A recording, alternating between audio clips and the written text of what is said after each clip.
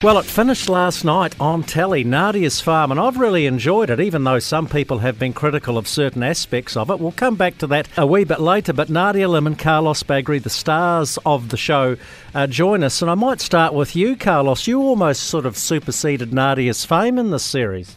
No, I'm not sure about that. It was a change for me, though. Like, I'm much more used to, probably a lot more comfortable being behind the camera than being in front of one.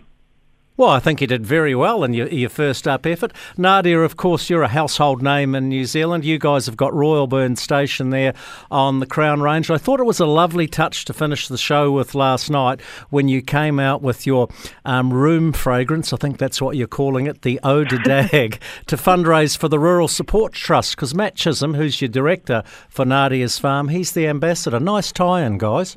Yeah, it was a perfect tie-in. It was all very serendipitous. So Michael Sly, who is one of the characters on the show, you'll remember him as the crazy, mad compost enthusiast who I get on really well with him. We love composting and trying to turn waste into precious resources.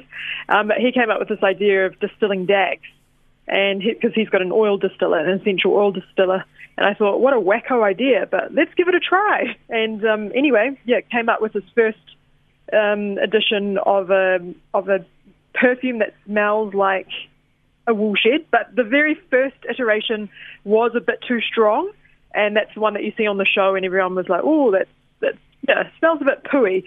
But we've worked on it. And now the fourth iteration that it is now is actually really, it's quite, if you like the smell of a woolshed, you'll like it. It's actually really pleasant. Carlos, I know you grew up from a farming background. You probably like the smell of a woolshed, but will townies necessarily get it?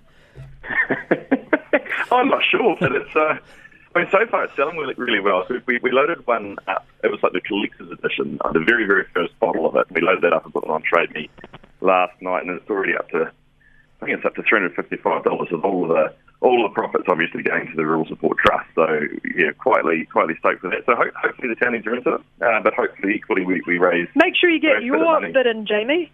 I don't know if I can afford it, Nadia. I'm expecting a 500 from you. I'm certainly supportive of the Rural Support Trust. I'm actually looking forward to getting my lips around some of Carlos's beer, because we make our own beer down here. And you know, guys, this year, the Mackay, which is having a worldwide launch premiere in Wedderburn in a couple of weeks' time, has been made from barley from Royalburn.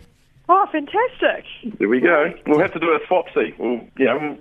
I'll bring along a case and we'll swap one over. 8 episodes in the series. I watched every one of them. I found it entertaining and informative. You have come in for some criticism, Nadia. Some people have said, well, it's all very well for Nadia and Carlos.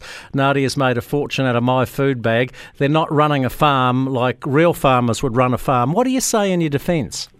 Well, I'd say some truth in that and also some not truth, because we actually are running it just like you would a farm. We've diversified a lot, so that makes us very different, and we're going direct farm to plate. But at the end of the day, it's a business. We have a massive mortgage with Rabobank, so we've still got to run it properly like a business. Yes, we were very fortunate. We're lucky we've, in the past, had revenue come in from other streams, which has allowed us to get on the land in the first place, because nowadays we all know that's really hard for a lot of young families. Unless you inherit the farm or you get some massive inheritance, then it's really hard to get into it. But now that we're in it, it's run just like any other farm, like any other business. Carlos, what I enjoyed in the program was your have-a-go attitude to farming. Obviously you didn't have the skills in every aspect of farming, but it never stopped you from having a crack, and I particularly think of you playing around with your combine harvesters. It's been a real learning.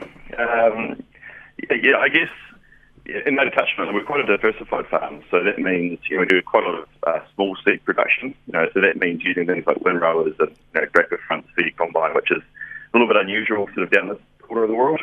We do a lot of cereals. We've got just on 4,000 chickens. We've had to learn a lot about chickens, and we've got just about 4,000 ewes. So I knew quite a lot about sheep, and I knew a little bit about barley, but everything else has just been, it kind of feels like I've been doing a postgraduate diploma or something in agriculture in real time. Nadia, I think, and it came out in the final episode, that the Achilles heel, if you want, of the farming operation, because several of your ventures were going really well, but the market garden, the organic market garden, and the problem you have trying to grow stuff when you can't use sprays. Yeah, and that opens up a whole conversation, right? You know, what's the lesser of two evils? I mean, we're still trying to go ahead. Yeah, so to put it into context, the 4-acre market garden that we've started, so the rest of our farming operation isn't organic, like we're spray-free and with the cropping, but not organic. But the market garden, which is only 4 acres, so it's the smallest part of the farming operation, I did want to see if we could do it organically, and that's the route that we've gone down, but it has proven to be very, very difficult. And, you know, we have hamstrung ourselves a bit with not being able to, use certain things in the toolbox, such as herbicides, I guess, to get on top of the cooch weed, which has been a real problem for us. So it just shows, that, everything's not as it seems. It's not black and white. You know, when you hear people that aren't in the game going, oh, everyone in New Zealand, all farmers should go organic, that's the way that we should do things, they obviously don't know what they're talking about, because it's very, very hard, and a lot of people would fail. Carlos, final word to you, perhaps. I think the series is rated really well. Will there be a second series? Oh, look, I don't know. We've been asked to do a second season, and we're just not entirely sure what we should do next.